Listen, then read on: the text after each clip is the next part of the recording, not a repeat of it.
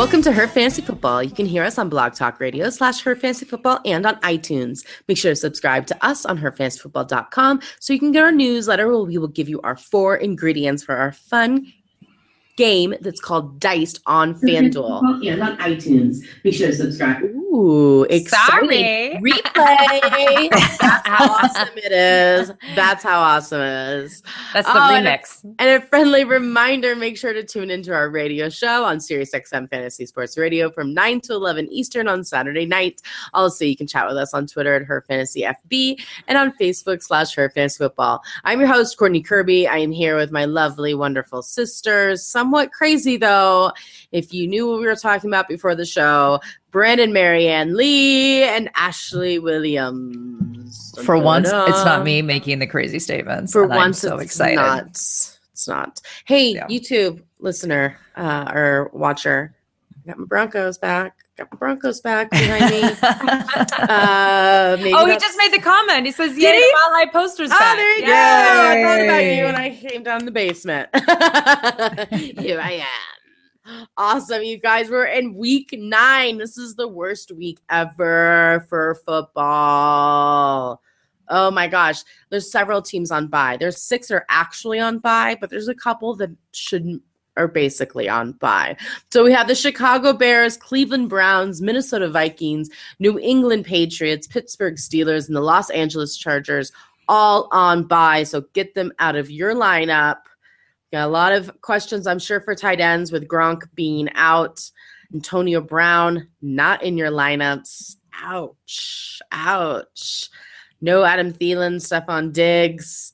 Then there's the Browns. No. And then the Chicago Bears, so no Jordan Howard. So there you go, you guys. So lots of fillers you're going to need. We're going to start off the show, though, talking about one of the teams that are on buys, because if you did not know, been hiding under a rock, there's been some trades here in the NFL. The trades are done.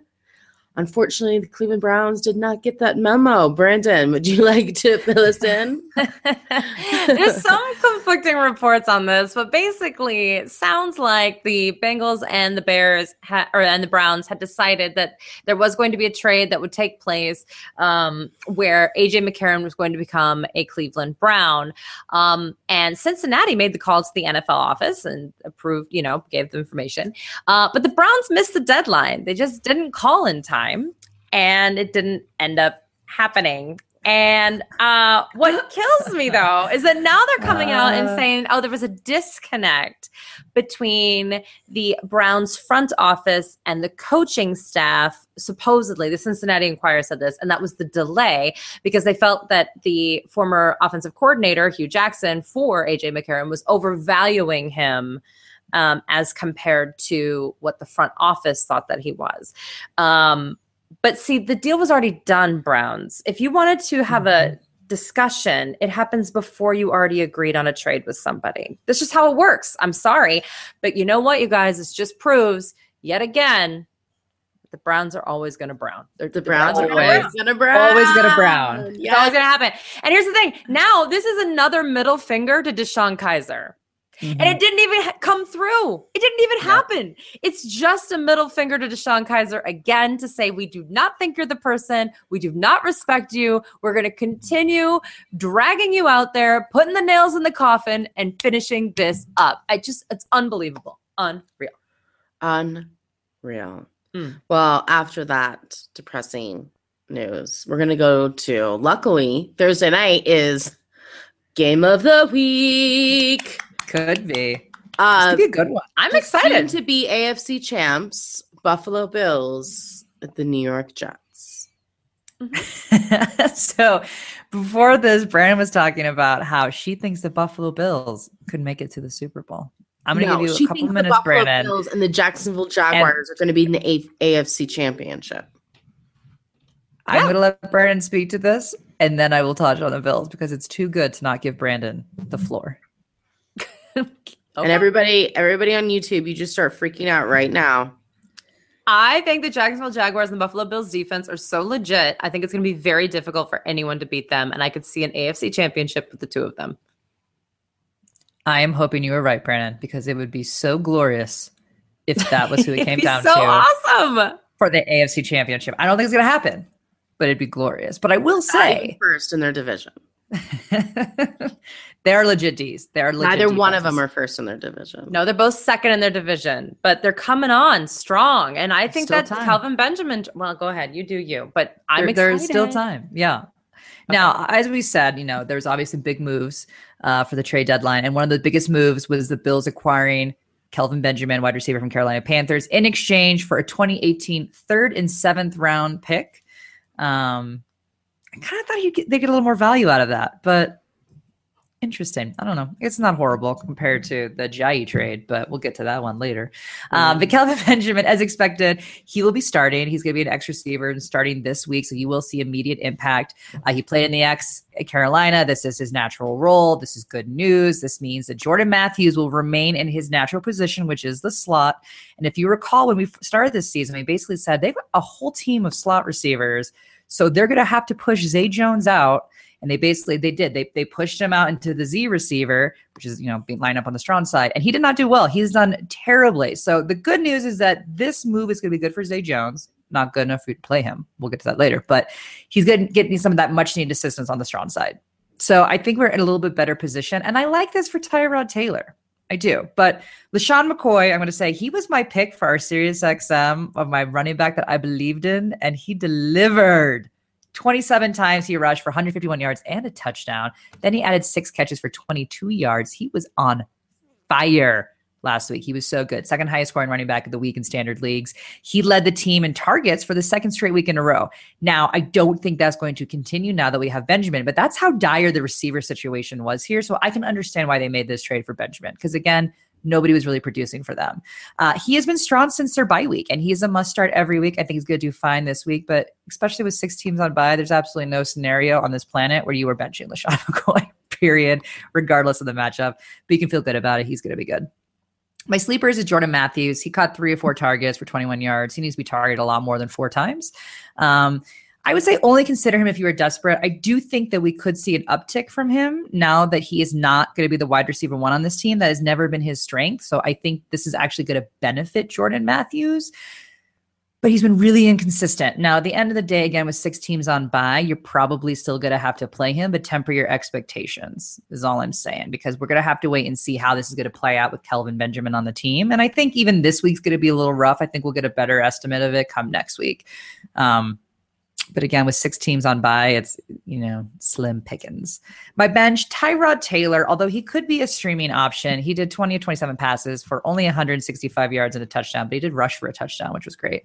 I do think his yardage, I think he's always in that 160 to 225 yardage range. I think this will probably bump him more around 275 maybe on average a game. He's, rarely get into the 3s, but again, he is, a rush attack. So if you need to stream somebody, I think he is an option. Zay Jones, I don't want him in your lineup. Even though he's moving out to a different position, he has dropped balls that have literally been dead in his hands, center of his numbers. He is just not producing. You cannot put Zay Jones in your lineup at this point in time. Andre Holmes, wide receiver, was 3 for 4 for 51 and a touchdown. Don't fall into this trap. His 51 yards last week was more than he has had all season long in yardage. Yes, he has scored 3 times, but Benjamin changes everything. So this is not someone that you should be looking at. And then Charles Clay is not playing this week. So do not play any of his backup tight ends, but it's hopeful that he should be returning in the next week or so. Boom. The Jets. All right. This is a tough matchup for everyone on the Jets, except the guy you own, Austin Seferian-Jenkins. So you were good. I know he didn't get a touchdown for you for the first time since week 4, but you should still start him. Josh McCown just reached the top 10 quarterbacks in fantasy football. Yes, and you know why? Because he is on my misfit team, and that is how I do it. Not doing very good in that league, but he is fabulous. He is not the reason. This isn't the best matchup, but keep an eye on him. He is available in over 70% of leagues. Some of you guys are holding on to guys that aren't good and are not getting you the fantasy points. Josh McCown is getting you the fantasy points. So I'm just saying, if you're going to hold 2 quarterbacks, if you're playing a 2-quarterback league, he should be on your roster. Mm-hmm. He's had 18 or more fantasy points in the last 3 weeks. And guys, basically everybody's on the bench. I typically love these receivers, but again, this is a tough matchup. Only AJ Green and Mike Evans have had double digits against the Bills, so I would look for a flex or wide receiver 3 somewhere else. The last time Powell and Forte played the Bills, they both got under 4 fantasy points in standard leagues. It isn't impossible to get double digits against the Bills. The best way to do it is to be a receiving back, and therefore I do like Powell more than Forte, but it's going to be kind of scary. We got the Baltimore Ravens and the Tennessee Titans. Talk about scary. Joe Flacco getting hit last week. What a jerk. Oh. God, I hate Miami so much. I was like, not Flacco. Yeah, I was like, what? Yeah, no, Flacco's not a jerk. It's like, I mean, he's been Flacco's the most disappointing. boring person in the world. If he is a jerk, I would be sad. Alonzo, it was. I mean, it was sad, but it was also I felt bad because I laughed because when he was like, when he put his finger up, yeah, he did. He just kind of was like dazed, like, and I was like, oh no, but I knew I was like, just get him out of the game. Oh my server, god, server, please. Yeah, oh my, I need help. That's when I knew I was really scared because I was like, oh god, what's going to happen? Yeah. But it's, talk about looking dazed. It was like, I hope he is immediately out for the game very clearly. Wow. Yeah. You didn't even need someone to look on the sideline. That was a guarantee. Like, oh yeah, no, you're in concussion protocol. Yeah. Period. Yeah. Interesting. But he is practicing in full and he's going to play this week. So even after that hit, again, as we've mentioned, concussions are really interesting that they affect people very differently. And he clearly got ringed hard, but he's going to play this week. Now, I'm only mentioning this at the top of the show, not because he's a starter, because Joe Flacco has not been a starter in your lineup at any point in time in this season. No, drop him for McCown, people. It would be, you'd be playing McCown would be a much better choice than playing Flacco. But I only mention it because, again, this has an impact on the other players. So let's start with Alex Collins. Coach Harbaugh has said that he's earned more playing time, which I think is warranted after his performance last week. He rushed 18 times for 113 yards. He had 2 catches for additional 30 on top of that. He's averaging almost 6 yards a carry that he carries, which is interesting. He just has fumble issues. So if they can factor that into their game plan, that he's probably going to fumble here and there. He is someone that I think you can kind of count on. Again, 113 yards. He looked good. And I love that the whole broadcast was about him and his Irish dancing, which I just found absolutely hilarious. But hey, if it works for him. I am also really wondering what the Seahawks are thinking right now. With the atrocity that is the 4 running backs they have right now that all get like 4 yards a game. I think I'd take a fumble or 2 a game and get anywhere between 60 and 100 yards versus the 4 that they get. The coach has to be able to sleep at night too. And some coaches just can't handle fumbles. They just mentally cannot accept that as part of the game. Bill Belichick would have already sent him to some other state. Oh, sure. Yeah. He wouldn't have released him, but he'd just be like, you have to sit there and not be on my team. Yeah. Oh, if yeah. This was if Coughlin, it was Coughlin, yeah. Coughlin would have been like, probably would have cut off his hands. But at the end of the day, they're in an interesting. I'm sorry, for some reason that really hit me. I was like, oh my gosh, it's obviously not real. I know. Maybe it's Halloween. I just was like, not like medieval times where we physically eye for an eye. I physically reacted. A hand for a fumble. I think it's fair. Man. You kids Brandon has a softer soul than us. We're fine. That's why we're recording so much earlier tonight. Yeah, exactly. So I'm like a little uneasy. Well, hey, Harbaugh says he wants to give him more time, so we're going to go with that. Now, what I will say, though, is that while Alex Collins is the lead back for all intensive purposes at this point, Buck Allen still has a really large role on this team. He's rushed 17 times. That was just 1 less time than Collins last week, and he only had 2 less touches in total. Now, he was not as productive as Collins. He gained 55 yards versus the 113, but he has much better hands. My issue is that they haven't been utilizing him as a pass-catching back the last few weeks, and this is where they've been going wrong. This is a big issue of mine. I'll get to the fact that Woodhead is coming back in a second here, but as of right now, you can play both of them in flex roles, possibly a running back too, depending on what you have for buys.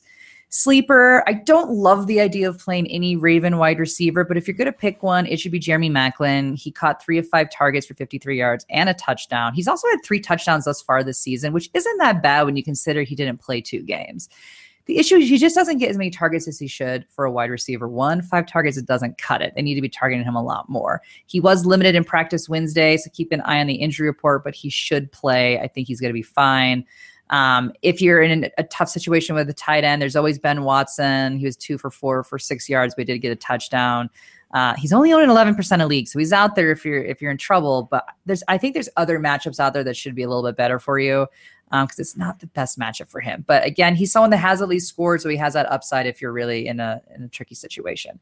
Danny Woodhead, as I mentioned, he has resumed practicing. He will be eligible in week 11, so he's coming to a very, very crowded, convoluted backfield at the moment. So he could be an interesting foil for Buck Allen owners, because Woodhead has always been the pass catching back, but he has been injury prone. So again, I don't know if they're going to utilize him as much and try to basically put him on a snap count when he does return.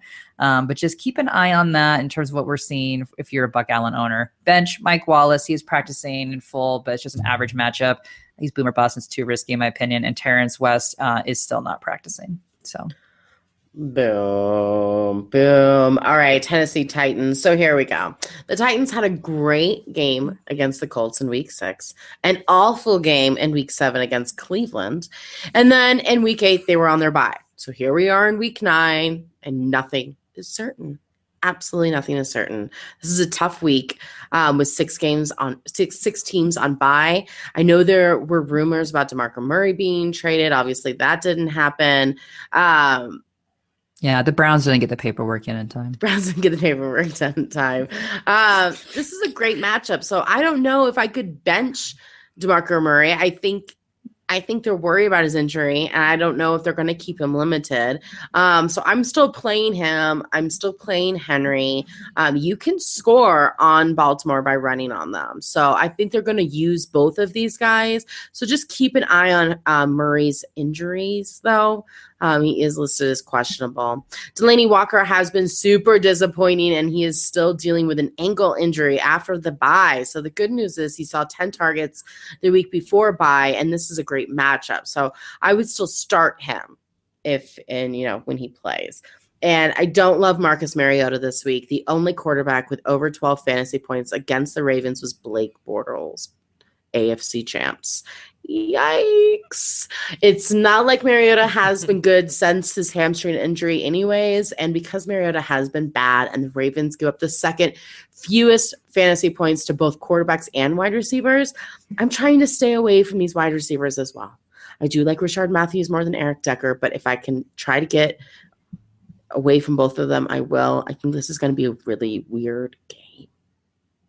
Weird, spooky. Halloween week, kind of spooky, like medieval torture, like cutting people's hands off. Yeah, God, medieval torture jokes. You got me going crazy. You're so nuts. Oh, come on. All right, we got the Tampa Bay Buccaneers, the New Orleans Saints, those Bucks. Everyone was awful last week. Everyone. So bad. Doug Martin did near projections with 75 yards, and he's been getting you 8.6 fantasy points in standard leagues.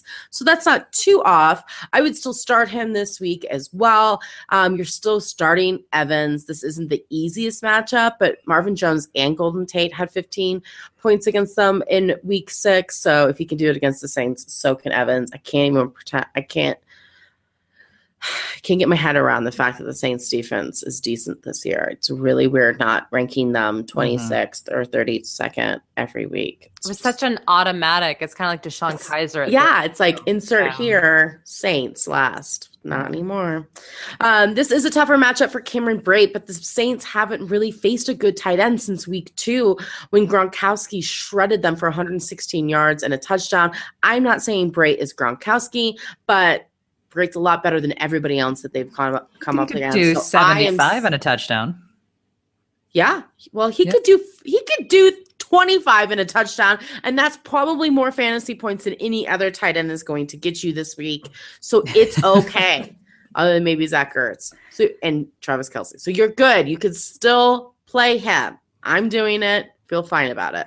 Jameis Winston is questionable with that shoulder injury. He looks like he should have not been playing last week with throwing just over 200 yards, 0 touchdowns, and 2 interceptions. I mean, this is a doable matchup, but the Saints can cause turnovers, and that is exactly what Winston's problem is right now, especially with this injury. They're not even sure if he's going to play. He's questionable, so I'm finding another quarterback to start this week and just going with him. feel good, and move on. All right, the Saints. So Coach Payton said he's sure that Mark Ingram will bounce back from the 2 fumbled game that he had last week against the Bears. It was not pretty. You saw some interesting exchanges between Payton and Ingram. Got a little heated. But Ingram is still the guy, and he did get 75 yards off 18 rushes and a touchdown and 24 extra yards in the air. Week 8 is just apparently a really bad week for Ingram because last year he was benched. I think you remember this. He was benched when he had fumble issues in week 8. But the good news is he came back. Peyton put him back in, and he got 171 yards and 2 scores the following week in week 9. I can't guarantee that's going to happen this week. But I do think that Peyton's going to go back to him. Ingram is clearly their lead back. They've been running very heavy with him. And now we just know that week 8 is just a really bad week for Mark Ingram. Period.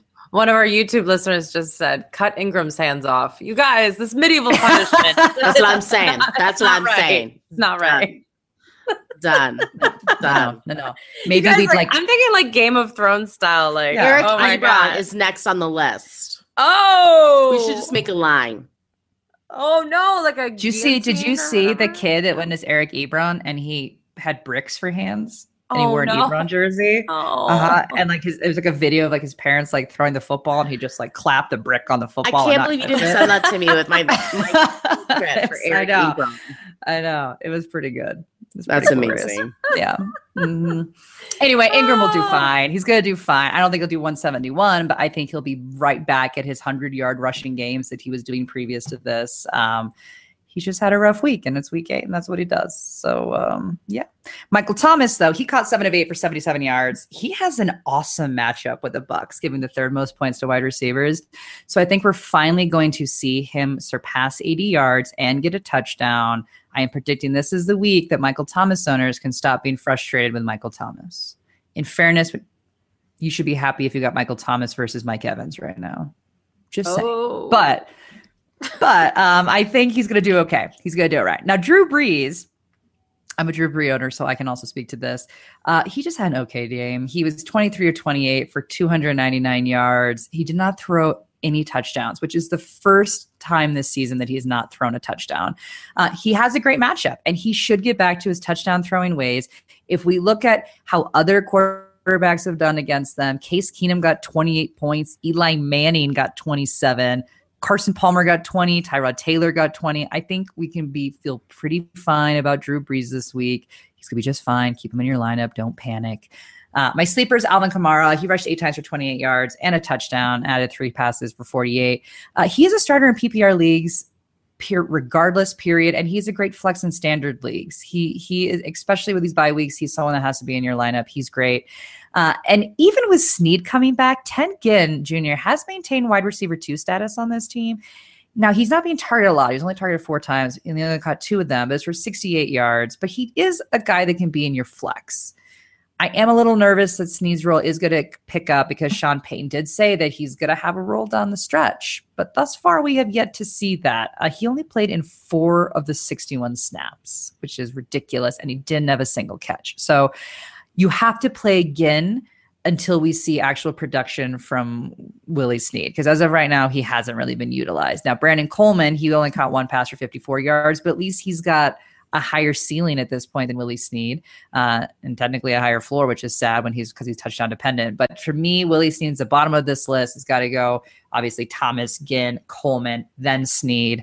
And Kobe Fleener, absolutely not. He's averaging 1 catch per 3 games. He's a permanent bench. I'm at the point that I may not even talk about him anymore. Bye. Yeah, bye, Colby. Mike Evans is way better than Michael Thomas, and I just want you to take back what you said. It was not even true. He had 1 down game. It still was 6 fantasy points in standard league, so you just need to chill.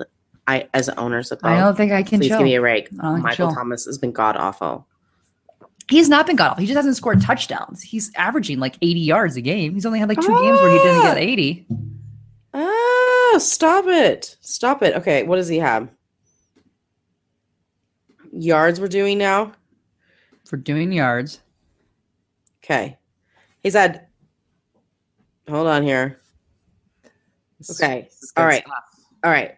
4.5 points, 8.9 points, 1.1 We're not talking points. points. We're talking What does it matter how many yards he gets if he doesn't get you fantasy points? 8.2 points, 7.7 points. That is not a number one wide receiver. What settings are you looking at? I'm showing 4.5, 8.9, 14.7, 14.9. I skipped over the 214 points. 1, 8, and 7. I skipped over those games. Come on. Come on now. Right. Let's get to the Sorry, Rams. I own Michael Thomas, and I'm extremely disappointed. Los Angeles Rams, the New York Giants. All right, you guys, this is so exciting. I am talking Stop about talking a team like that. So embarrassing. Gosh, we got a sassy little sister down today. Mike Evans, 4 games with double-digit points. All right. Anyway, the Rams. Todd Gurley is a must start. Shocker.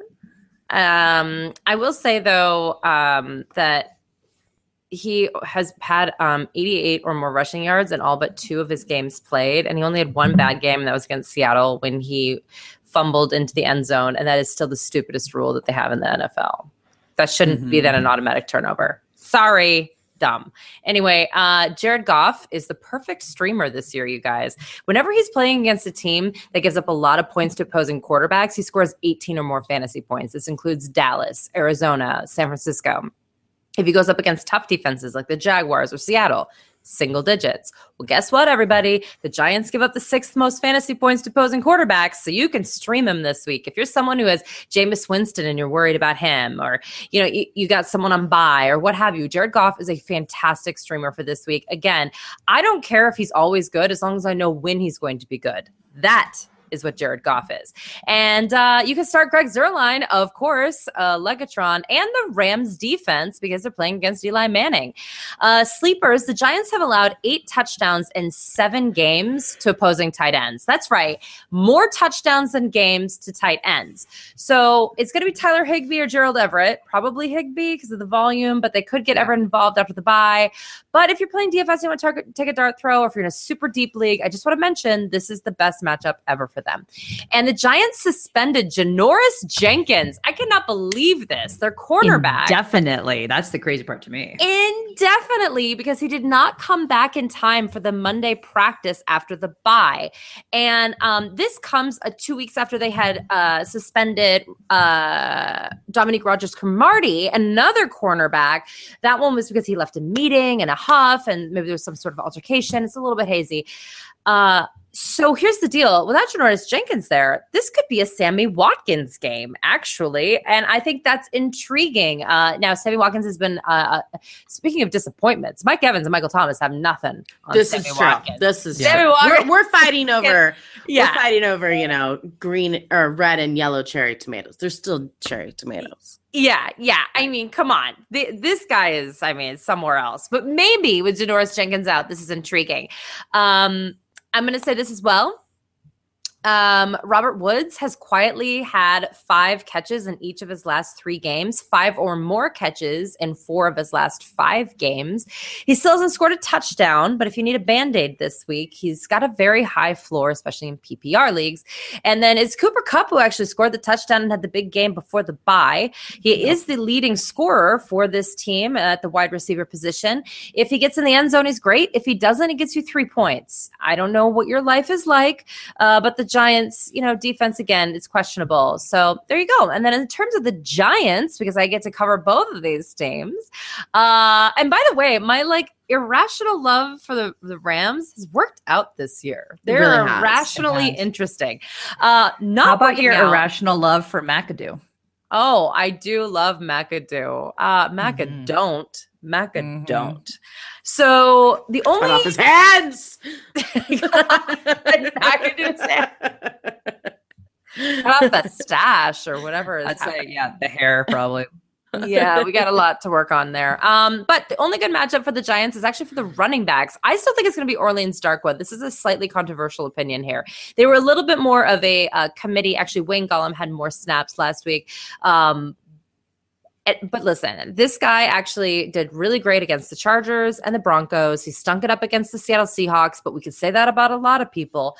So Right. I think that he's going to be able to do a little bit of a bounce back here. I feel fine about it. Then this is actually the Rams give up the second most fantasy points to opposing running backs in standard scoring. So it's a good matchup. Even Evan Engram has back-to-back great games.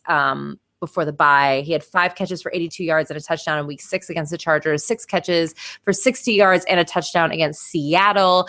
The Rams give up the 6th fewest fantasy points to opposing tight ends, but there's no one else there really. So they just have to throw it to him. So he's being targeted like 10, 12 times a game. He's only catching 5 or 6, but hey, it's Eli Manning. And that's pretty good. It's actually pretty good, that ratio. So we'll take it.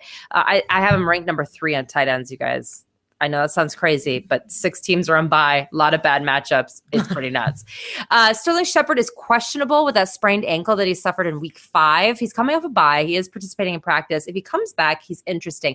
I don't like him in this particular matchup because the Rams put up the 7th fewest fantasy points to opposing wide receivers. But moving forward in good matchups, I think he's going to be an interesting streamer type. So he's on a lot of people's waiver wire right now. I think he's an intriguing ad. When you look around the league, there are a lot of issues. So, why not add one more and get Sterling Shepard on your roster? Bench, obviously, Eli Manning. He scored 20 or more fantasy points in week 3 at Philadelphia and week 4 at Tampa Bay. Other than that, he hasn't gone over 13 fantasy points at all. Rams give up the 8th fewest points to quarterbacks. So no kicker or defense and a possible blowout.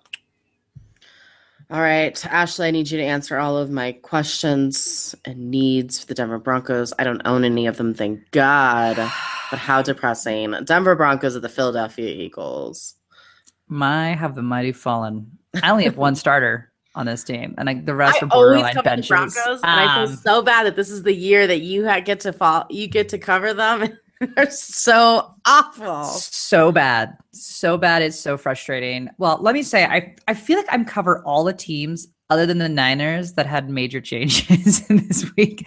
But in the case of the Broncos, they announced that the Broncos will be going with Brock Osweiler in week 9 against the Eagles as their starting quarterback. This is not surprising news as Trevor Siemian has been struggling mightily the past few weeks.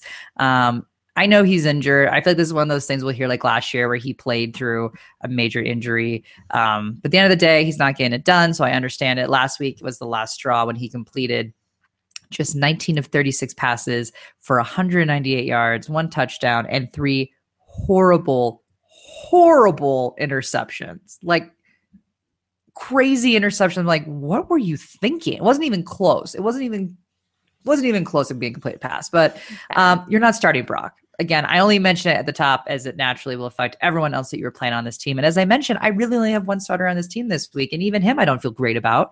And so with the news of the quarterback change, CJ Anderson, I think they're going to have to lean on him. He rushed 15 times for 78 yards, which is a step in the right direction last week compared to the weeks prior where he was in 8 and 9 touches. Give this guy the rock 20 times, please. Just give him the football. I feel better that it was 15, but again, they need to get back up to where they're giving him 20 touches. I don't know. Let's hire the Rock. I feel like Brock may kind of gunslinging a little bit this week, and I don't love that. Oh, gross! That made my heart hurt. Yeah. Oh, are you trying to? No, you're supposed to give me good answers. Brock has a lot. Brock's got a lot to prove. I mean, he came to when he came, people were not happy about him coming back. I think the team is supporting him, but they're also really good friends with Trevor Siemian. So I think this is going to create an interesting dynamic in the locker room. And as Brandon and I talked about at the beginning of the show, Chad Kelly is practicing, who I called at the beginning of the season would be ultimately the quarterback because he is by far the most talented quarterback they have on this roster. Paxton Lynch is not even in contention at this point, which is crazy considering, he was John Elway's boy. But Chad Kelly could very well be the guy when all is said and done. I think certainly for next year, I think he may have an opportunity in the later weeks to prove himself. He's obviously not going to play this week. Brock is our guy, but someone to be on the lookout for, especially if you're in 2 quarterback leagues. He might be worth picking up because I think he could be starting potentially by the end, depending on how healthy he is. Now, everyone else on this team, I'm going to put in sleeper status because of Brock. We don't know what's going to happen. Demaryius Thomas, he caught 5 of 9 targets for 66 yards. He's your best option on this team. and you probably are going to play him because of the bye weeks. Emmanuel Sanders, he had a hurt ankle. He came back. He's practicing on Wednesday. He should play this week, but again, temper your expectations because there has been a whole lot of practice. He's coming back from injury. This now bumps Benny Fowler out of contention. He only got 2 of his 6 targets. He is not an option if Sanders plays. Jamal Charles now is having touches taken away by Devontae Booker, who's entered in the last few weeks. Charles rushed 8 times. Booker rushed 6. They both got about 40 yards. Booker got a touchdown. The order is still Anderson, Charles, then Booker. But all this really means is that Jamal Charles and Booker are here to really ruin your fantasy day as they're just taking touches away. And you can't really play either one of them because you don't know who will actually be the guy that week. My bench, AJ Derby, he's had some decent action as of late, but I'm not sure that if it's just chemistry that he had with Simeon or not. And I use the word chemistry loosely here, as obviously there hasn't been a whole lot of chemistry going around with the Broncos. But last week he caught 2 of 4 targets for 21, but he also had a touchdown. You might want to look elsewhere to see how he interacts with Brock. But he has a really good matchup, and he has scored 2 touchdowns this year. But again, those 2 touchdowns were with Simeon. And I feel like of all the positions, tight ends is where one quarterback may depend on them and the other one may not, or they choose a different tight end that they're comfortable with. So AJ Derby is someone that I really think is on the cusp, but I don't know how he's going to interact with Brock. So not ideal.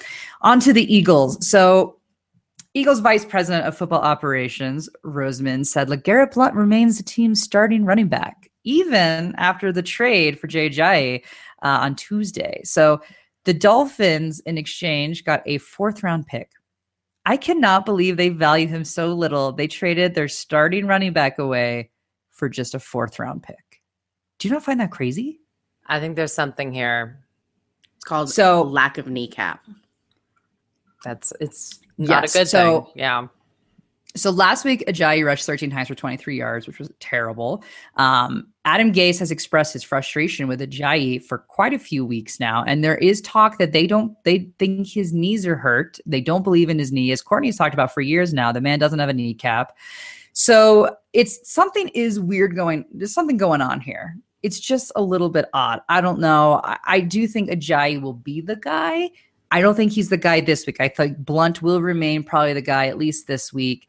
They may end up playing a role, but Ajayi really hasn't been all that productive in a lot of games this week. So I think, it really muddies the water in what is already a really muddy backfield. So I don't feel great about that.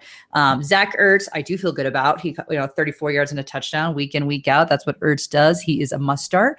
Carson Wentz is also a must start. Yes, it wasn't the best week last week, but we knew we had weather.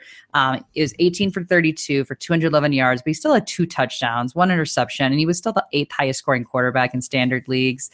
So it was just a bad week with bad weather in a lot of games. I expect similar numbers against Denver. I'd say between 15 and 20 points. I'm leaning more on the 20-point range just because I think the Broncos are just beat down at this point. So I think you can still start Carson Wentz. Alshon Jeffrey is deceptive. I have in my sleeper role. He had 62 yards and a touchdown, which you'd say, hey, that was a good week. But he only caught 2 of his 8 targets. Yeah. That's not really all that productive. It really isn't. So I don't know how you trust that when you only catch 2 of your 8 targets as a lead receiver on the team. He had a good week.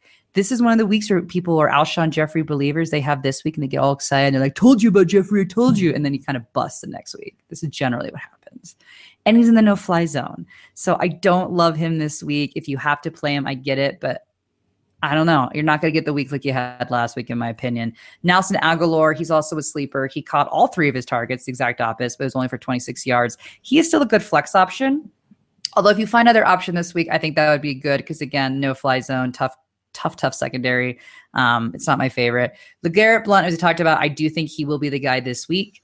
I think we've got a lot that we're going to have to learn. But what I will say is this team likes a committee, and they always have. So you really don't know. Blount could still be the goal line back, even with Ajayi in. He could still have value. I just don't know. So really, he's got to be relegated to a flex in a week with obviously a lot of teams out, and you just kind of have to watch, but it's not looking great. And bench is Wendell Smallwood. He just hasn't been productive, and now the backfield is even more crowded. Nice. All right. The Atlanta Falcons, the Carolina Panthers. Mm-hmm.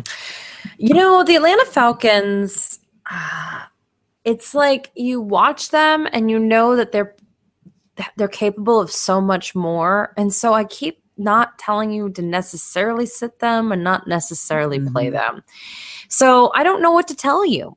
And I apologize, but I don't know if they know what to tell you either, like as an organization. It's really, really scary. The Panthers give up the 6th fewest points to opposing quarterback, and Matt Ryan has 0 games of 18 or more fantasy points on the season in standard scoring.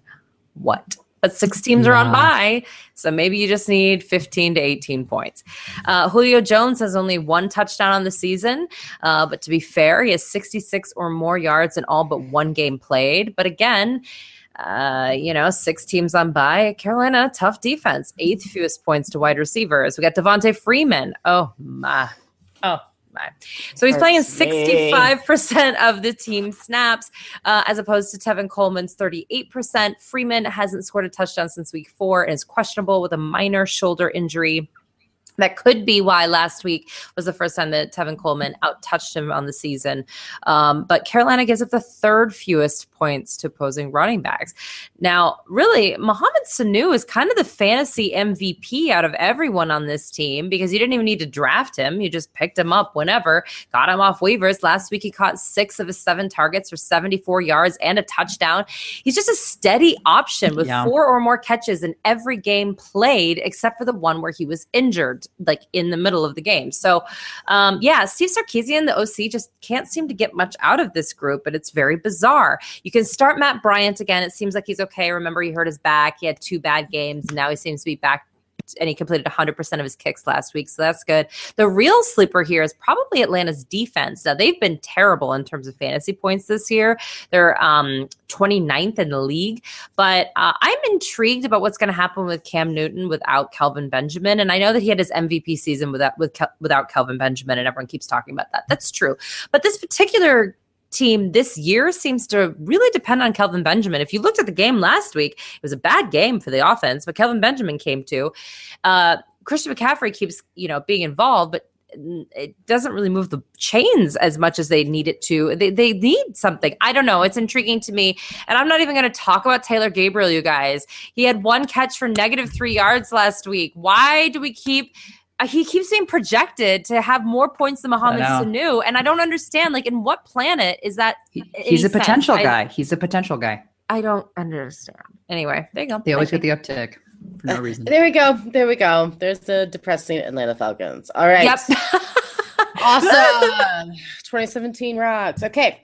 Devin Funchess is now the #1 wide receiver, as we talked about in Carolina. So no more Kelvin Benjamin. I am starting him this week, but definitely pick him up, guys. He's still available in some of your leagues. So get him. Granted, he has been very disappointing the last few weeks. Most of the Panthers have been. So they are too depressing. Cam Newton is listed as questionable this week. And, man, his play has not been good in the last 2 weeks at all. This offense has just struggled. I don't love him. But every time I say not to play him, he ends up blowing out. So I'm not going to say not to play him. But we know. Hands off. Listen, this is an awful matchup, and I do like him more than Winston, but I'm not trying to play him at all. There's a lot of talk about the absence of Benjamin will help Mr. McCaffrey, but he has been struggling as well. This is a good matchup for him, but that doesn't always translate on the field for him into fantasy points. He had only 4.9 fantasy points against the Patriots in standard leagues, 5.2 against the Bucs last week. He's getting many attempts. He isn't getting many attempts rushing, and I think the Panthers are afraid of breaking him because of his size. I really don't think they know how to use him properly.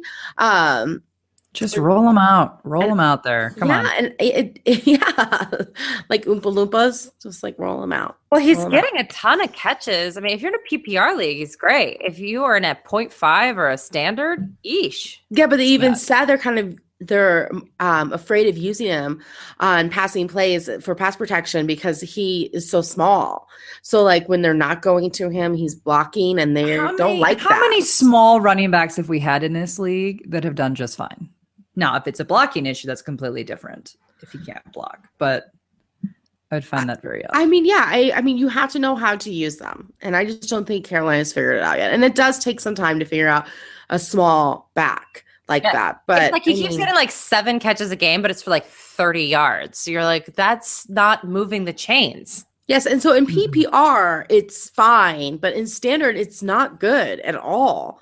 And that threat of Cameron Artis-Payne didn't end up being anything. Stewart is listed as questionable after having a better game than he's had in quite some time, with like 9-something fantasy points in standard leagues. But they may all have the problem of not getting into the groove because nobody is getting the ball the majority of the time or enough to just really get themselves going. So it's kind of not my favorite play here.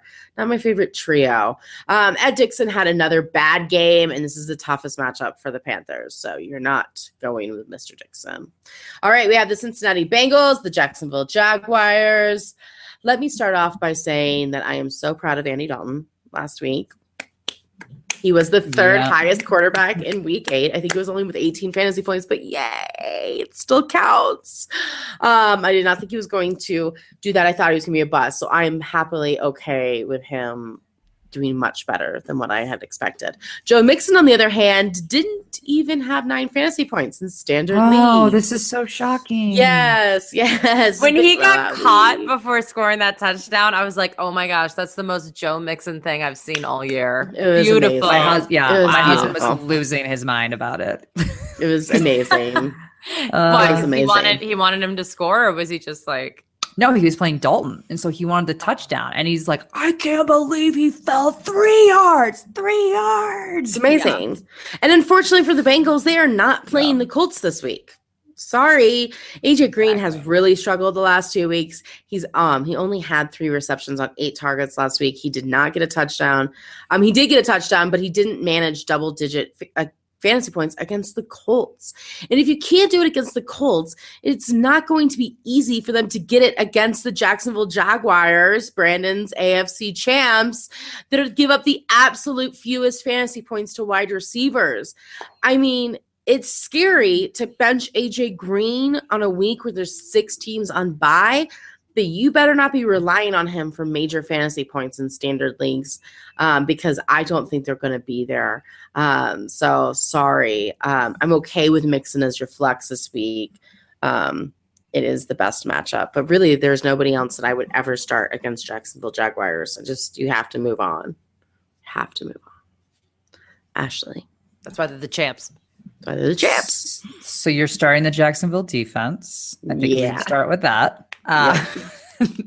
They could have a field day with this, quite honestly, because this team is prone to turnovers. So this could be fun. You're also starting Leonard Fournette. He was inactive for week 7, and then he had the bye week last week. He has been practicing in full. He should play. He's a must start if he's playing. Obviously, he's fantastic. Sleepers. Marquise Lee caught 4 of 6 passes for 72 yards in week 7, and he did not practice this Wednesday. Now, he didn't practice Wednesday or Thursday in week 7 before he did play, and he ended up playing. So one would sit there and say, well, they're probably just resting him. But I am a bit concerned that he is not practicing after a bye week. I don't love that. And D.D. Westbrook returns this week, so this could hurt Lee. I don't love it. I don't love it. I think you got better options. Now, Allen Hurns caught 5 of 8 passes for 101 yards on 8 targets, so he was Bortles' guy when Bortles had a decent showing in week 7. But again, it's been really all over the board. You don't know if Hurns is going to do it again. And with DD being in the full, we're not sure who will be the most affected. Is it going to be Hurns who's the most affected? Is it going to be Lee who's the most affected? For the most part, Lee has been Bortles' guy, despite the fact that Lee drops a lot of passes. Hurns has been a little bit more consistent. So I'm curious with the fact that Hurns was more the guy last week, if this is the tide that we're seeing turn here. But I don't know. I guess if you're desperate, you can play them in a flex role or a wide receiver 3, but I would like to think you've got better options. And I don't think you generally want to rely on someone with Blake Bortles as their quarterback in your lineup. Probably not. So if you're desperate, again, I don't love the fact that Lee didn't play after the bye week, so I maybe would lean Hurns out of the 2 of them. Bench, Chris Ivory. He rushed 70 times for 47 yards and a touchdown, while Fournette was sidelined. And TJ Yeldon had 9 carries for 122 yards and a touchdown. Yeldon came out and played. Coach Marone said he's considering getting TJ Yeldon active on game days after a really nice performance in week 7. But this makes absolutely no sense, Coach. 0 sense. You've got Leonard Fournette. So are you going to take touches away from Leonard Fournette to give to TJ Yeldon? I don't think so. I do not think so. At least Chris Ivory is a bit more of a pass catching back. I just know. I don't. This doesn't make any sense to me. I don't think you're going to see a whole lot of TJ Yeldon. Mercedes Lewis caught 2 or 3 passes for 29 yards and a touchdown. He has an average matchup, but he's 100% touchdown dependent. And he's only scored in 2 games this year. One of those games, he had 3 touchdowns, and then he had 1 touchdown last week. So I wouldn't be too optimistic about this. I think there's probably some better options out there for you. But again, do you really want to rely on someone that has Blake Bortles as their quarterback? Probably not. No. All right, we got the Indianapolis Colts at the Houston Texans. Here's the problem, Ashley. You don't want to depend on Blake Bortles as a quarterback. What about Brett Hundley? What about Jacoby Brissett? Brock. I mean, unfortunately, we have to rule out half the NFL at this point. But I'd rather play Thomas and Sanders. I'd rather play Jordy Nelson still. I'd rather play all those guys over them. And granted, there's a wide receivers compared to the tight end, but he just hasn't been utilized enough. I mean, I'm just saying we're in hell. And I want to start with our weekly update. We are in hell. That is true. We are in hell. Andrew Luck is ruled out for week 9. I'm sorry, every week. You do it just for fun. I do. And he's still not practicing. And supposedly he's feeling pain and he's going to get a second opinion as to why. It's concerning. Could have done that a few months ago. Well, he apparently had a setback. This is all bad.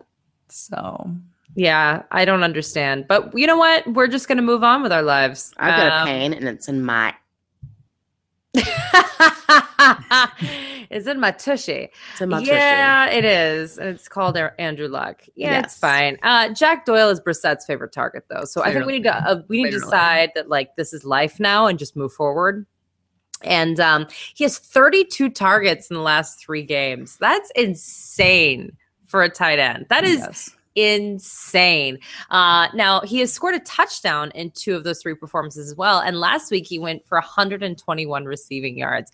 Now, when you watch, you're like, I don't think Jack Doyle's necessarily a very good tight end. It doesn't matter, okay? The production is there. Let it go. Let it go. I had to let it go. You have to let it go, too. So speaking of which, though, Brandon, he's only owned in 79% of Yahoo leagues. He is out there in some leagues. In 20%. 21%. Wow. Go get him. Guys, live in the now. Live in the now. Stop having Martellus Bennett on your bench. All right. Houston gives up the 6th most fantasy points to tight ends. So this is the only must start for sure. Houston gives up the 4th most points to quarterbacks, but it's Jacoby Brissett. Now, I think he may get between 15 and 17 points. That's going to be my projection. So maybe you do need that. I don't know. I think he's going to do that in an attempt to keep up with Watson and company. 6 teams on bye, whatever. Sorry for those of you with T.Y. Hilton, you guys. We were lied to about Andrew Luck, obviously, in the preseason. And now Hilton has scored 5 or fewer points in standard scoring in all but 2 weeks this season. Oh, it's so bad. The worst matchup of the day is for running backs. They give up the 4th fewest. That's Houston, that is. Mostly because people have to start throwing because Deshaun Watson keeps throwing touchdowns to Will Fuller like it's his job. And I guess it is his job. But you guys, it's nuts out there. It's just crazy on this other side. So no one can run the ball because they're just trying to keep up, right? But Gore put up a season-high 82 rushing yards last week against the Bengals. Marlon Mack also got 11 carries. He only went 27 yards, but he caught 3 of his 5 targets for 36 yards and a touchdown. This is a committee, you guys, in a bad matchup. Ew. Bench, kicker, and defense. Possibility for a blowout. Nice. Houston Texans. Congrats. You owned a Texan week 9. You're facing the worst defense in the league. Yay. You are starting the main 4 because congrats to week 8 as well. And pretty much on the season compared to everybody else. Deshaun Watson, DeAndre Hopkins, Lamar Miller, and Will Fuller are starters. Okay, Watson, everyone was so worried about Watson that some of them didn't play him. Not us. Nope. He threw for a season high of 402 yards. He had 4 touchdowns. Yes, 3 interceptions, but who cares about that? If you can still manage over 30 fantasy points, throw as many interceptions as you'd like. DeAndre Hopkins saw double-digit targets for the 5th time this year and managed over 220 yards receiving and a touchdown. What? Against the Seahawks? Amazing. Miller, the Colts give up the 3rd most fantasy points to running backs, and although he hasn't been consistent this year, he did manage to get nearly 20 fantasy points in standard scoring. He rushed a season high of 21 times last week, so although he started off slow, he had plenty of opportunity to get you those fantasy points. And for Mr. Fuller, 125 yards and 2 touchdowns, because that is what he does. He gets touchdowns. In fact, he's had 7 touchdowns in the 4 games that he has played. How could you bench any of these guys? They're all starters. And with that said, they still lost the game, which is crazy. There is really no one else on this team. So I guess if you really need to throw it at a tight end, maybe Ryan Griffin because of the matchup, but he's listed as questionable. Only saw 2 targets last week. It's not a good thing, but just because of the matchup, if you're super like a deep league and you're super desperate, then maybe. But it's not. Start that Houston defense. Well, and then obviously the Houston defense. Mm-hmm. And Fairbairn's a decent kicker too. Yes. I'm all over this team. I'm like kicker I did not go into details about kickers and defenses this week. I know I should have, but I didn't.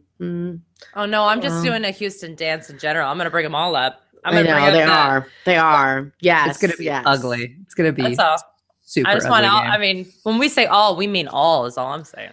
All. Yeah. All right, guys. You had the Arizona Cardinals, the San Francisco 49ers. This could also be a super ugly game. But not because one team's blowing a team out, because it's just going to be that pathetic of a game. Game of the week. Oh, this game. Drew Stanton, baby. Yeah. Baller. Let's start with the news. So Bruce Arians expects David Johnson to miss the remainder of the 2017 season. So I don't know about anybody else. I know David Johnson. I was holding out hope. I feel like I Google David Johnson every single week to see if there's any updated news, and not for research purposes, but for my own team purpose of being like, please come back. Because there was talk he would come back in November. Doesn't sound good. Leadership doesn't believe he's going to come back. Coach now doesn't think he's going to come back. Even David Johnson himself admitted he doesn't know when he'll be able to return to football action. It is time. It is time to get rid of him. Cardinals placed quarterback Carson Palmer on IR with a broken left arm. He is hopeful that he can return with a left arm in 4 to 6 weeks. I don't know how positive that is. Aaron said the team will stick with Drew Stanton. This is not a shock. Arians sticks with his guys. He's not going to go get a different quarterback. Stanton will be the one to play. He did enter the second quarter after Palmer was hurt, and it was not great. He completed 5 of 14 for 62 yards, no touchdowns, and 1 interception. I do think he'll be slightly better than that because he's going to get to practice with the ones, but it's not going to be a whole lot better than that. So I have basically downgraded everybody on this team into a sleeper category. Larry Fitzgerald, he caught 3 of his targets for 29 yards, but he was not even targeted in the second half when Stanton was in. This is concerning to me. This should change, obviously, when they're able to practice, and he should lean on Fitzgerald as a vet on this team. So I'm going to put him as a flex wide receiver 3 option, but do not have high expectations. Again, he didn't even target Larry Fitzgerald, so that is concerning. He AP'd us, guys. He had a monster week in week 6. He rushed 11 times for 120. And then this week he rushed 11 times for 21 yards in week 7. It was terrible. He was off last week with a bye, and he has a matchup this week. A great matchup this week. So let's hope something closer to week 6 production. The Cardinals should run the ball a lot with Stanton behind center, but weirder things have happened this year. Hello, Trevor Siemian, and 30-some passes. Ridiculous. Hello, so I don't know. You never know, but they should rely on AP. So we are hoping for week 6 numbers. Bench, JJ Nelson, John Brown. No. They were dicey with Palmer. They're even more dicey now that Stanton's in there. Andre Ellington, he was limited at practice on Wednesday. He could be an interesting play if it's Stanton, just for the dump offs, because he's got much better hands than AP. But I still think it's way too risky. But keep your eye on him, because I do think he's someone that does still have a role on this team, especially because AP pooped the bed 2 weeks ago before the bye. I just don't know if this is the week because he's limited, but keep your eye on him. 49ers. All right. They made a trade. Congratulations. They have Jimmy Garoppolo. Here's the deal. He's definitely not playing before week 12. Now Shanahan just came out and said that he may not play at all this year. Doesn't matter. No, it doesn't. Okay. It doesn't. We're still talking about the 49ers here. They're a team in progress. And it's just I'm going to say it. I don't think Garoppolo's going to do well. I don't know if anybody can do well in the 49ers after they screwed over Alex Smith. I feel like maybe it's just karma. The Patriots are such a system team. Matt Castle looked fantastic when he was there, and then he left, not so great. Jimmy Garoppolo he doesn't have the it factor to me.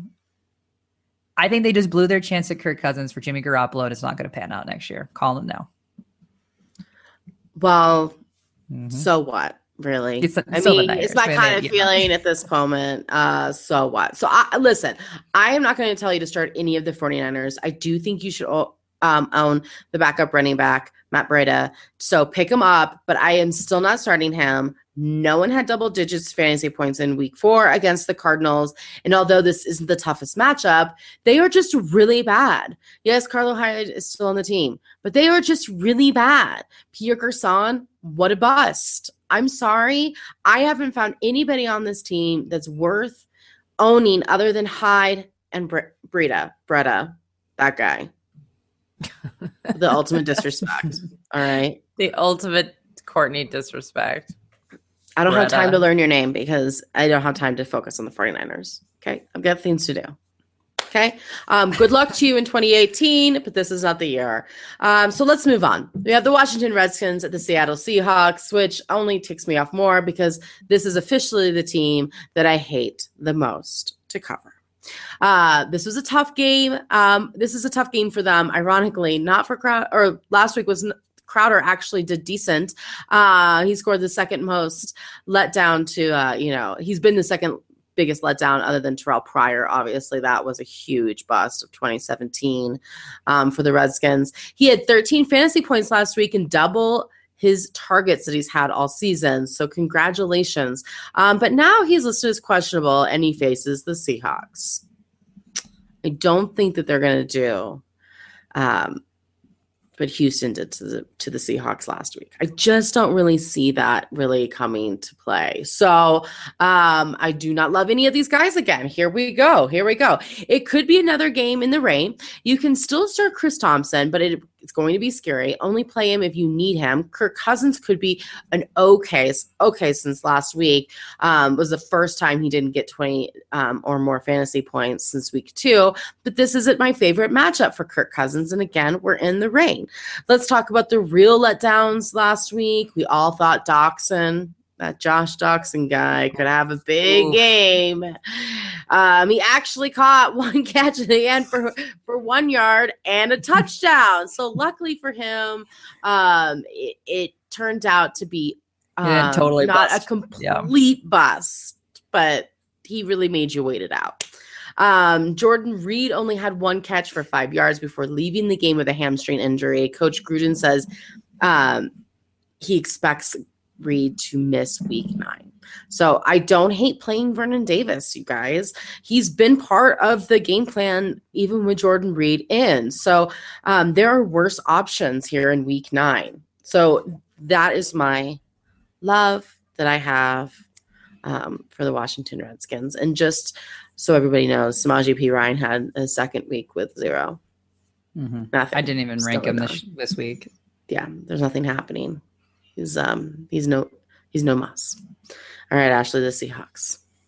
Well, I've got love for at least a majority of the Seahawks. I already obviously ragged on the running backs, and I'll continue to do so in this write-up, but we'll start with the positives. Russell Wilson, 26 of 41 passes for 452 yards, 4 touchdowns, 1 interception. He had a great game. Again, we told you that he ramps up this time of year. He's continuing this. He's not someone you bench or even think about streaming a quarterback for. If he has a bad matchup, you're playing him every single week. This is Russell Wilson's sweet spot. You're playing him. Jimmy Graham. He also did well. He had 39 yards and 2 touchdowns, caught 4 of his 5 targets. He did not practice Wednesday, but I'm not worried about it. It's a must start, I would say. So I am a little concerned about Doug Baldwin. He hauled in 6 of his 10 targets, which isn't too bad, but it's only for 54 yards last week. But that's because this was a P. Rich Lockett game, especially in the end zone. That will not be the case every week. This week, though, will not be the bounce back week for Doug Baldwin, as Josh Norman will be tailing him, and they give up the 5th fewest points to wide receivers. So I don't think this is the best, but more than likely you are still playing him because, again, there are 6 teams on bye. And let's be honest, you're not going to get cute and say, oh, well, Josh Norman's tailing Doug Baldwin. I'm going to go play Josh Doxson instead. Don't do that. Do not do that. Sleepers, Tyler Lockett. He was 6 of 8 for 121 yards. This was by far his best game of the season. We knew it was going to be a nice matchup. We told you that both him and P. Rich were streaming options. But this week will not be the case. Flex only. And what did I tell you about P. Rich? Boom or bust, but I said he's consistent and he gets touchdowns. He was so good. He caught 6 of 7 for 105 yards and 2 touchdowns. He was awesome. Again, not an easy matchup, so temper your expectations, but still a decent flex option. Bench, you are benching every single running back on this team, and if you could bench more people that are running back, I would like you to, but unfortunately, we can only bench CJ Prosise, JD McKissick, Eddie Lacy, and Thomas Rawls. CJ Prosise did return to practice in a limited fashion. You're not playing him. JD McKissick, he's not been productive at all. Interesting enough, the offensive coordinator confirmed that Eddie Lacy will start Sunday against the Redskins and that they'll see how it goes. Carroll said that he expects to see a lot of Eddie, quote. I'm not really sure where this confidence is coming from. Oh, no. Is his weight back up? As Eddie Lacy rushed 6 times for 0 yards. 0 yards. I guess this is the obvious choice compared to Rawls' 6 attempts for -1 yard. It's pathetic. It is just pathetic. A giant no to all running backs on this team. I mean, what Russell Wilson's doing is amazing. It is. Amazing. It's really amazing. It ups the stock of all the receivers because they are so bad at running back. All they can do is throw. This is why you're seeing 300 to 400 yard games from him. And you're going to continue because they have no running backs on this team. Period. All right. Well, let's move on to the Kansas City Chiefs, the Dallas Cowboys. They've got running backs. Do they? What's the update? All right. So I'm actually really excited for this game. I think this is going to be the best fantasy game of the week. I'm excited for it. Listen, Alex Smith, 2nd in the league in passing yards. Mm-hmm. And he and Tom Brady both have 16 passing touchdowns. And then only Carson Wentz and Deshaun Watson have more passing touchdowns. You know, when did you think I'd say that about Alex Smith? Like ever. And I think people still have a bias against him. So people still aren't starting him a lot. I am definitely starting him against the Dallas Cowboys, where the defense gives up a ton of points to opposing quarterbacks. Simeon, Palmer, Goff, and Rodgers all scored 18 or more points. They give up, supposedly it's the 14th most, but it's really because CJ Beathard also put up 14 points, though, by the way, if CJ Beathard could do that. But then Cousins struggled against them in a monsoon last week. And then it was Eli Manning who got single-digit fantasy points. So don't worry about the matchup, you guys. It's still a good one. Go for it. Kareem Hunt had his first game with less than 100 total yards of his career last week. Now, it was against the Broncos. It's happened before to people. They still have a great run defense, so I'm not worried about that this week. I think he's going to score 2 touchdowns. That's right. He hasn't scored a touchdown since week 3. I think this is the bounce-back game.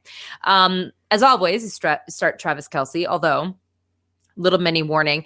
Dallas gives up the 4th fewest fantasy points to opposing tight ends, but who cares? It's tight ends and you have Travis Kelce. You're awesome.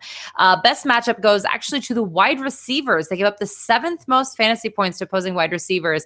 So fire it up every other week, Tyreek Hill. That's right. This is the week he's supposed to blow up, and it's a good matchup. So there you go. Harrison Butker. You guys, kickers matter if you play with them. Huge. 8 or more fantasy points in every game he's played. 2 games of over 20 fantasy points.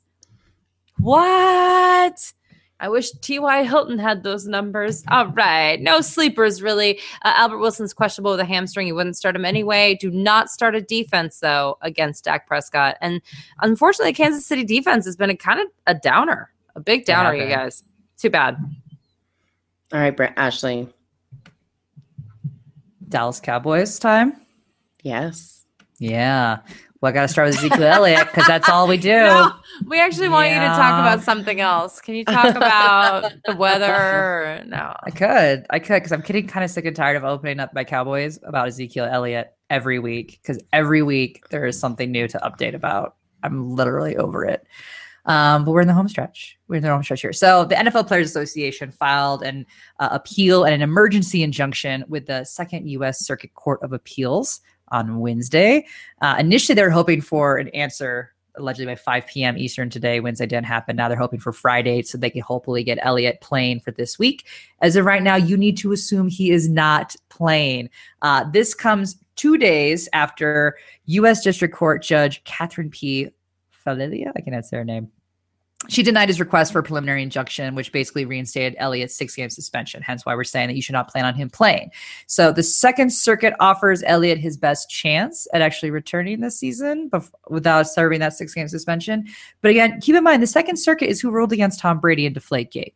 And if Tom Brady can't get this with Deflategate, I'm not sure you've got a chance, Ezekiel Elliott. So if you are an owner, you should assume that Ezekiel Elliott is suspended for the 6 games. End of story. So where does that leave us? Cowboys owner Jerry Jones, because we apparently need to get all of our news from Jerry Jones, said that Alfred Morris will be the number 1 running back with Zeke out. So he did say, though, that both McFadden and Rod Smith will have roles. So thanks for clarifying nothing, Jerry. Thank you. Really appreciate it. I will say I do think Morris is the guy, but I would not be surprised if they flip the switch on you and it's McFadden. So as we've been saying all season, you've basically having to be rostering all 3 of them at this point in time. Dak Prescott, he had a bad week. He will bounce back, guys. He completed 14 of 22 passes for only 143 yards and no touchdowns, but no interceptions. But this was an Ezekiel Elliott game. It was literally all Elliott. That will not be the case moving forward. So Dez Bryant is a must start. He was 4 of 6 for 39 yards last week. He is limited in practice with a new injury, but the Cowboys don't seem concerned about it, so I'm not going to be concerned about it either. You're not benching Dez, period. And again, with Elliott being out, this is good news for Dez. My bench, Cole Beasley, he has a concussion. He's not practicing. Terrence Williams, he only was targeted 3 times for 36 yards, but I do think his role could increase with no Elliott. He does have a nice matchup, so if you need a flyer, I'm okay if you want to take a flyer on him or Butler. Jason Witten, he caught 3 of 5 targets for 31 yards. His role could also increase, but he only has an average matchup this week. The wide receivers certainly have the better matchups. I think they're going to benefit more than Jason Witten would with Elliott being out. Thank you, Ashley. All right, we got the Oakland Raiders, the Miami Dolphins, the Raiders. Oh, it's my favorite. It really is my favorite. Amari Cooper came out in week 7 and got you 33 fantasy points. You were like, yes or no. He was on my bench. Whatever. Everybody put him in week 8. Well, he got you 5.2 fantasy points in standard leagues. Boom. Boom. Not good, you guys. Now, we're talking about there possibly could be in weather, which is not the best thing. They might not be, but they might also be. They're playing against the Dolphins, who are actually not bad on defense. I do not love this matchup. Marshawn Lynch is back after being suspended for inappropriateness. So he is back. So that's sad for owners that picked up, Jalen Richard. Or DeAndre Washington, who got you the fantasy points last week. Also, this is a bad matchup. This is not an easy thing for them to do. I think, let's see here. Alex Collins did well against them. But other than that, it wasn't until week 4 when Alvin Kamara did well against them. And then Melvin Gordon in week 1. So I don't love this matchup for Marshawn Lynch. Now, I say that he had a week off. He's an old man. Maybe this is actually beneficial for him. Probably not. Of course, you know where I'm going to go with when it comes to wide receivers is Crabtree for me every time. I don't know why this is an issue. It's 2017, people. We have to wake up and realize that that's what's happening. Jeremy Maclin got double digits. It's usually the number 1 wide receiver who does it. Eric Decker, on the other hand, is the one that did get the most. So I guess it's possible that Crabtree could, but Amari Cooper could, but it's not my jam. Derek Carr, man, what a disappointment. Yeah. Just completely inconsistent. You know, our family's a really competitive league. We're like almost all tied up every week. I mean, it's super tough. And Derek Carr is available in our league. And you gotta be like, well, yeah, week 3, 5.2 points, week 4, 9.7, week 5 out.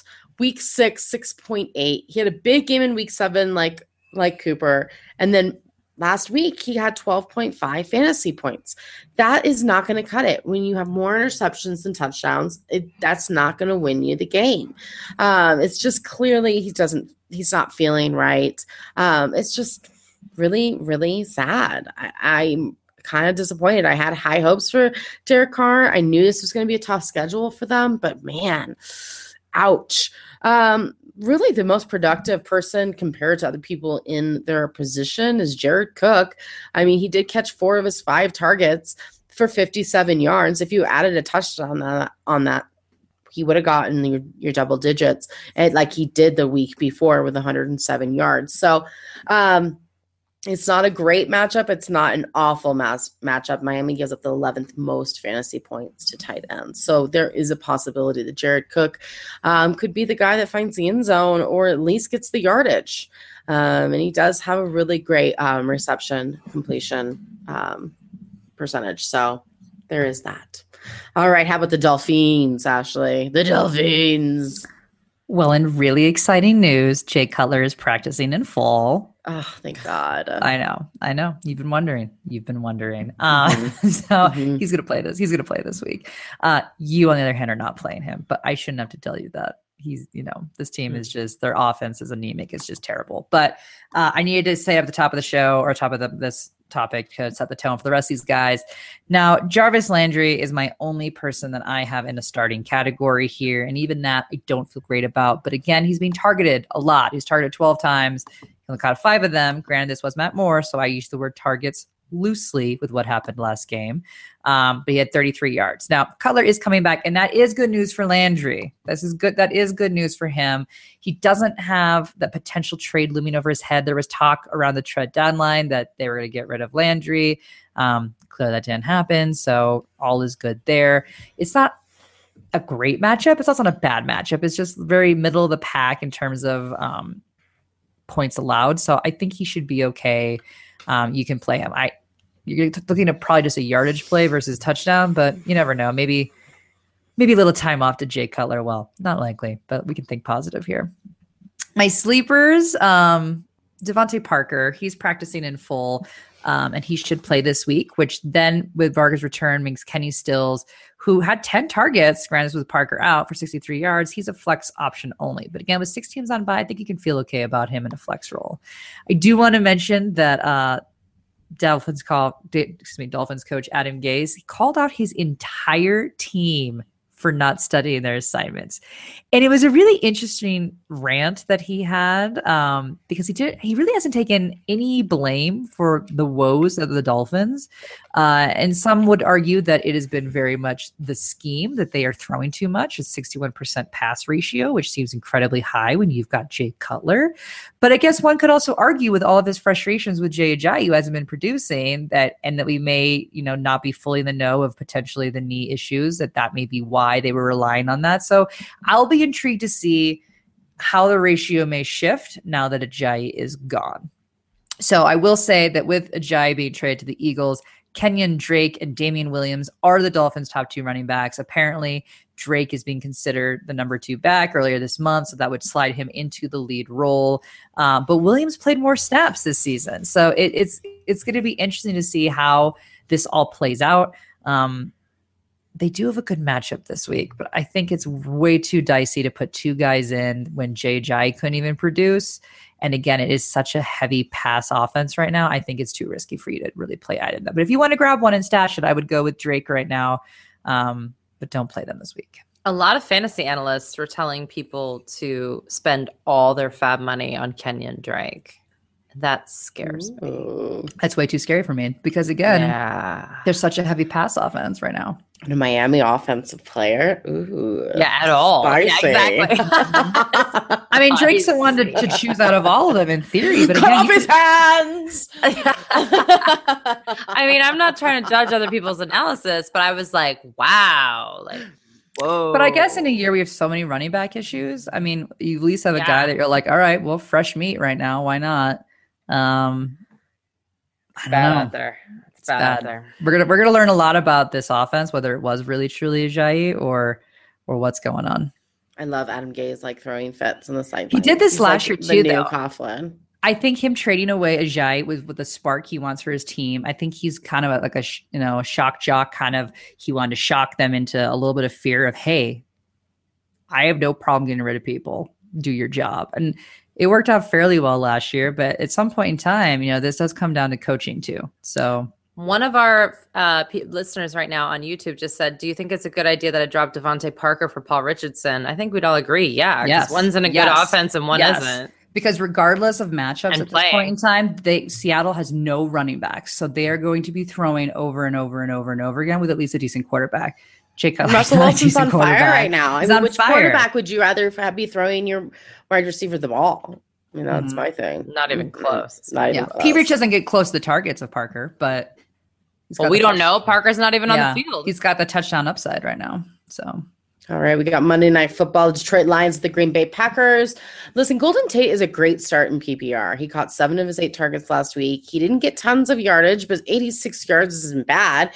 He has scored 10 or more in PPR in 5 out of his 7 matchups against the Packers throughout the years. So now the Packers rarely give up huge points and standards to 2 wide receivers. So if I'm choosing a wide receiver in standard leagues, I'm going with Marvin Jones. Now, I would play both in PPR, but I like Marvin Jones more in standard scoring. I think that he is going to get the most in fantasy points. He's had over 120 yards receiving. He had over 120 yards receiving last week and continues to be a must start. So congratulations, Marvin Jones, on not being awful. Amir Abdullah, on the other hand, was pretty bad last week. But that was to be expected. But the Packers give up the 4th most fantasy points to running backs. So there's a chance that he could bounce back to his normal 8.6 fantasy points in standard leagues. So it's there, you guys. Just so you know, Abdullah has had under 6 fantasy points in 4 out of his 7 games and not a single game over 100 yards rushing.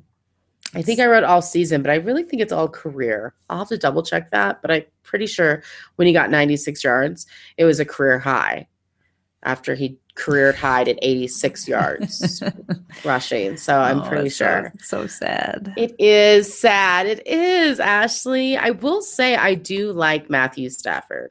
I think that he should have a decent game. Now, he had 18 fantasy points last week, threw for 423 yards. And the 18 fantasy points was without a touchdown. That's pretty impressive, you guys. I mean, I don't know about you, but not bad. And congratulations to Mr. Matt Prater for keeping them on the board. Well done, sir. Well done. And we already kind of touched on Eric Ebron at the beginning of the show, so I won't send us down a really depressing dark hole at the end of the show as well. So, but you know, Bricks. Savage costume from like an 11-year-old. Yes. Kenny Golladay continues to be questionable as well, just so you know. Brandon, how about the Packers? Well, I'm not quite sure what to say about a Green Bay Packers team that doesn't have Aaron Rodgers on it. I do want to say that before we get in, because we talked about the Browns are going to brown at the top of the show, and I wanted to say that I forgot to mention that Josh Gordon has been reinstated by the NFL, but he's not allowed to even practice until November 20th. So that means that the earliest that he'll be back is week 12. He is only a deep, deep stash dart throw that, I mean, I don't even know what he's going to do for you at that point, but I did want to say it is true, but he's going to have DeShone Kizer throwing him the ball, not AJ McCarron, because they can't file their paperwork. Mm-hmm. I just wanted to mention it because it is a big news story, and I'm sorry if I should have said that, but we weren't covering the Browns because they're on bye. Moving on. However, the Green Bay Packers kind of feel like the Browns to me. Oh my gosh, I'm sorry. Right now without Aaron Rodgers. I mean, they did have a bye. Hopefully they got something together. And hopefully what they decided to do is that they're going to continue running the ball with Aaron Jones. However, of course, we're talking about Ty Montgomery all the time. I am a little bit nervous here, but I'm going to tell you to definitely start Aaron Jones and pretty much no one else. Why? Because last week, Jordy Nelson caught one of his 4 targets. Again, targets are loose because we're talking about Brett Hundley here in the rain against the Saints. The Saints love to force turnovers and have been decent. He caught one of his 4 targets for 13 yards. Devontae Adams caught 2 of his 5 targets for 12 yards. And Randall Cobb caught 2 of his 4 targets for 15 yards. Martellus Bennett caught 2 of his 3 targets for 17 yards. By the way, all of those are in teens, everyone. And Martellus Bennett announced on Instagram stories that he is going to retire at the end of the season. So in case we didn't already catch that drift from this season, but he did say that he's going to pour himself into these next few games to really give it his all. So but I'm not going there. I'm not starting anyone here. He's been wonderful for football. Retirement would be great. Absolutely. Good for you. But I do think this is interesting because that means he's at the end. So you just can't, we've been telling you not to have him anyway, but maybe you haven't been listening. So just FYI, I don't know how I can tell you to start anyone on this team, but I feel like if you have Jordy Nelson on your bench, you might cry. I'm torn. Bad analysis, but that's how it is. I like it. You know what it is? It's 2017. It's week 9. We got 6 teams on bye. It's getting scary out there. You guys, again, get them out of your lineup. Chicago Bears, Cleveland Browns, Minnesota Vikings, New England Patriots, Pittsburgh Steelers, and the Los Angeles Chargers. Again, sign up for our mailing list, you guys. You can be part of a really fun FanDuel game. It's free. It's called Diced. You get 4 ingredients to set your lineups. It's super fun. Last week we had play 2 Bengals, Bears, or Lions.